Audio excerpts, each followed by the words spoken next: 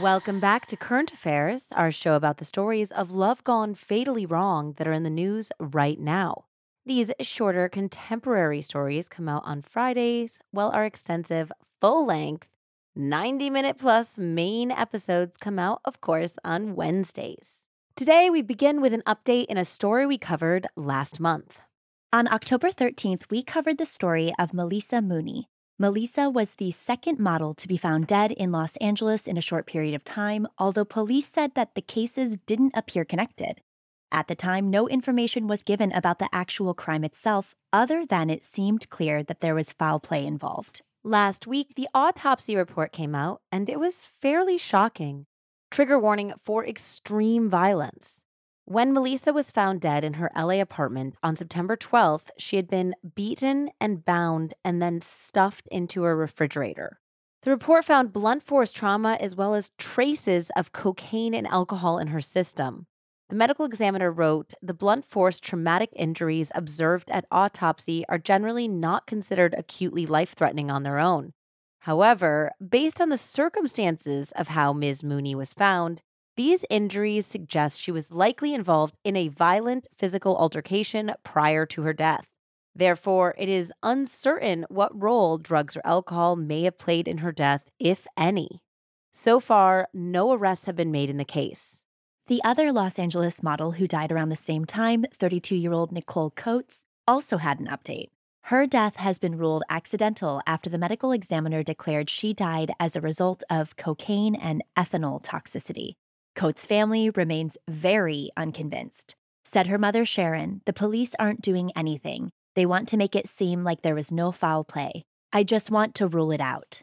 Our main story this week is a truly disturbing case of a man who killed his girlfriend of just 1 month with an ice axe. 21-year-old Katie Pham and 23-year-old Daniel Gunnarsson had only been dating for a single month at the time of the murder. On the day of the crime, May 18th, 2021, Gunnarsson had gone to his stepfather's home in Ridgecrest, California, to discuss his, quote, failing relationship with Katie.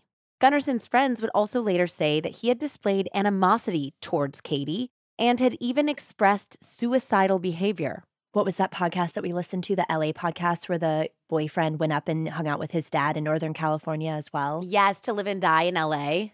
Yeah, it's giving that energy for sure.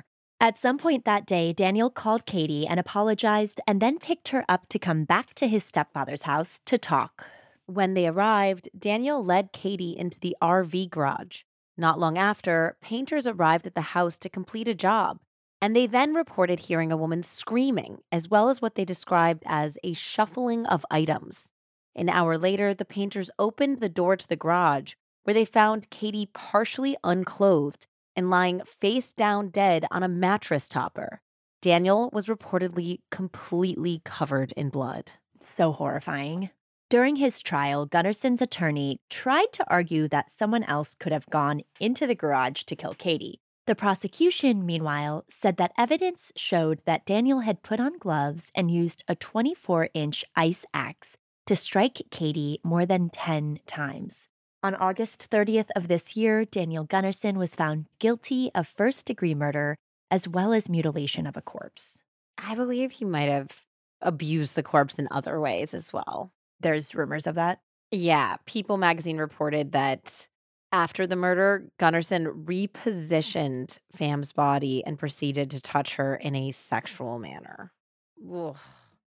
Last Thursday, he was sentenced to 25 years to life for the murder, plus an additional 2 years and 4 months for the mutilation.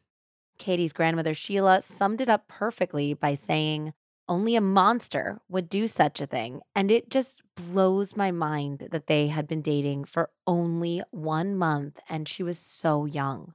Yeah, I mean, that Daniel obviously just can't be in society. No, obviously not. Because it could have been anyone. Or multiple people. Horrible. So given how brutal that one was, here are 2 quick hero kid stories as a palate cleanser. A pair of North Carolina parents were arrested and charged with child abuse after their 22-month-old toddler ingested fentanyl and almost died. Luckily for the little boy, his teen sister noticed that he was having trouble breathing and called 911. First responders were able to administer Narcan, and the toddler was taken to the hospital in stable condition. The siblings' two 30-year-old parents are now in custody at the Stanley County Jail. Oh, thank goodness he lived, and thank goodness for his sister. I hope that they can keep those kids together somehow or stay involved in each other's lives if they have to go to different family members. Over in Nashville, last Wednesday's daycare pickup went horribly wrong for Luis Mena. After picking up 3-year-old Stephanie and 7-year-old Amy, he unluckily ran into Elijah McDowell, a man on probation who was running from the police after a car he had just carjacked had its tires popped by a spike strip. McDowell was wearing a ski mask and ripped open Luis Mena's driver's side door by trying to take the car as a getaway vehicle, despite there being 2 little girls in the back seat.